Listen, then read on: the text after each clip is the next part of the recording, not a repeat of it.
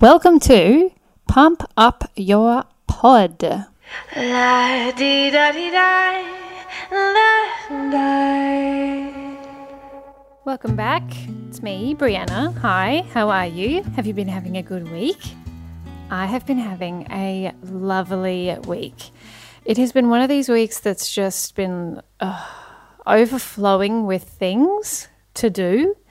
And yesterday I just fell in a bit of a heap and it was great. It was so great. It's like instead of me pushing through and being like, okay, I've got X, Y, Z to do, I've got all this stuff, I just went, what can I not do today? Like how many things can I not do?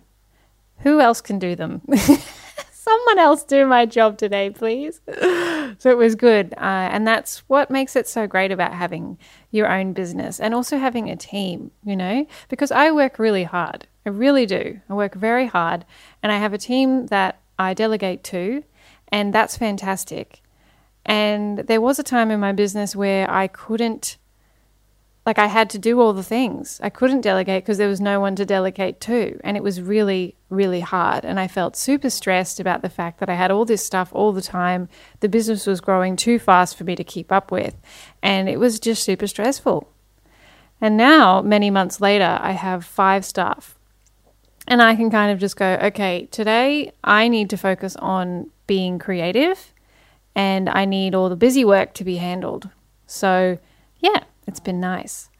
So what I wanted to chat about today was how do you get onto the Apple Podcast charts? Oh, it's a goodie. It is a goodie. So I've done a YouTube video on this quite a while back, but I wanted to kind of do a refresher because there's more information that I can give you about this. And this is something that everyone wants, right? Everyone wants to launch a show and have it be on the Apple charts. And then everyone wants to have their show stay on the Apple Podcast charts and the Spotify charts and, whatever charts. It can be quite a tricky thing to do, but it's not a tricky thing to do when you launch necessarily. So one of the biggest tips that I have when you are launching a show and you're trying to get it into the Apple Podcast charts is to launch with as many episodes as you possibly can. So it means that you have to be quite organized. It means that you have to have quite a lot of episodes ready to go. But if you launched with 1 episode and you got, let's say you got 100 downloads, if you're lucky. If you launch with not 1 episode, but you launch with, let's say, 6 episodes, you're going to get 600 downloads. Do you see what I did there? Do you see? Because when a person goes to Apple Podcasts and they listen to an episode and then they subscribe to your show, they not only get downloaded the first episode, but they get downloaded all the other episodes that you have at the same time. So within that first 24 hours, if you have released a whole bunch of episodes, you're getting all those download numbers to count instead of just that 1 episode with the one lot of 100 downloads. You get 6 episodes giving you a total of 600 downloads. So that's going to boost you in the charts like nothing else. It's pretty friggin' awesome.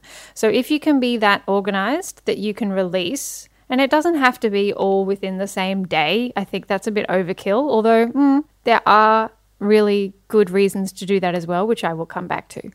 But if you can release with a lot of episodes, it means that you're going to get the best chance of boosting yourself up in the charts. Now, what I said before was that you don't have to release them all on the same day, and that's true. You can space it out within the first few days and that sort of thing so that you don't feel like you're just hitting people with a whole bunch of episodes and maybe they won't listen to them all. That's true. That's a very real thing. Perhaps they won't listen to them all. So you can spread it out a bit. That's fine. But within the first couple of days, you got to be smashing as many episodes as possible. Something that people do is, and I see the value in it, is that if you have, let's say, 10 episodes or something, they drop a whole season almost when they release the show. So there's a whole bunch of episodes so that people can binge it. Because if it's a new show, I know I love to binge a good Netflix series, like The Witcher, for example. Oh my God, I just wanted to watch that whole thing like immediately because I was so in love with Henry Cavill. Oh my God. Okay, I'm going down a rabbit hole here of my love affection for The Witcher. But as a rule, if you give them a lot of episodes to download, then it gives them the chance to binge it and it gives them a chance to fall in love with you and your show. But it does require you to have a lot of things organized. You've got to have 10 episodes, let's say, as an example, ready to go within that first week. And then let's say you're releasing weekly after that. You don't want to be chasing your tail. So you want to have batched a whole bunch so that you've got maybe the first 4 weeks sorted after that. So you release 10 in the first week and then you've got 1 a week after that. So you're going to have like 14 episodes actually recorded, edited, ready, scheduled, all the things in before you actually launch. And this can be quite limiting to people. They might feel like, oh man, that's too much effort to have that many episodes ready. There's no way I can do that. And it's not for everyone. But knowing that if you do that, that's going to give you the best chance of actually getting into the Apple Podcast charts. Kind of makes it worth it, doesn't it? I think so. Also, don't beat yourself up about it as well. Like getting into the Apple Podcast charts or the Spotify charts or whatever, you're like, yeah, okay, cool. I mean, it's not a huge deal. Like it's not a massive deal. People make it out to be this massive deal, but it's not that big of a deal. Unless you're consistently in the charts, you getting into the charts for a certain time and then being high in them, unless it's long term, if it's short-lived, you might get into the new and noteworthy section, but that's a whole other podcast that I'll have to go into about the new and noteworthy section and how you actually get into that. So don't beat yourself up about it if you don't get as high as you think you would like to climb in the charts when you first launch, because it doesn't really matter.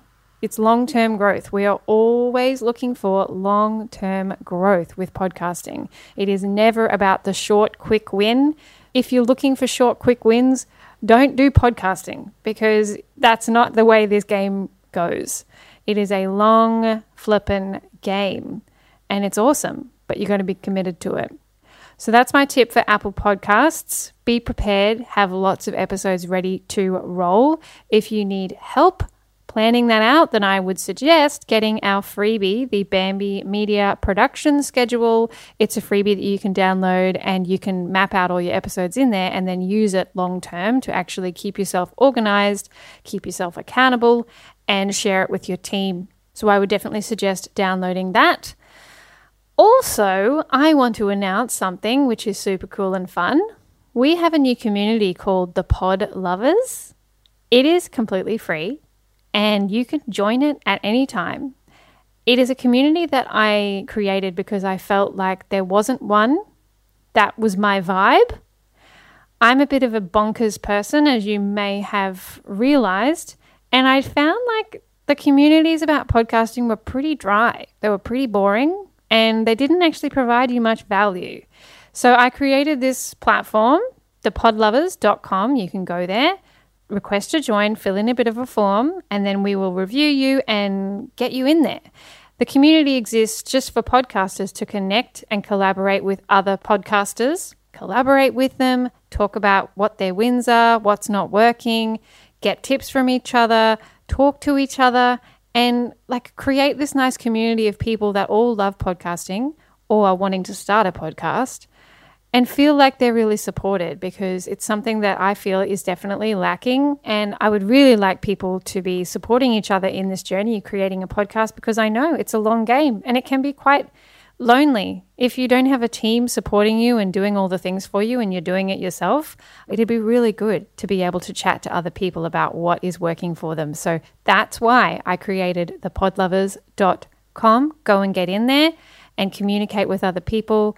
I jump in there too, my team as well, every now and again, and I will share tips, little things that I'm finding out as I find them out. So you get like the hot tips before everyone else, even before the people on the podcast, which is really cool. And then every now and again, I will run like a bit of a session on something, a Q&A and that sort of stuff. But as it is a free platform, it's not like I'm going to be spending a heap of time in there, because that is reserved for private clients and people that pay me money to do things. So that is completely fair enough. But definitely get in there if you're interested. And I will be launching the Let's Get Launchy course, which will help you launch your podcast and do the things that I mention here. And that will be available for those inside of the podlovers.com community as well first. So that's pretty cool. Go do all the things. Hit me up if you have any questions. And as always, you are awesome. And I hope you have a wonderful day.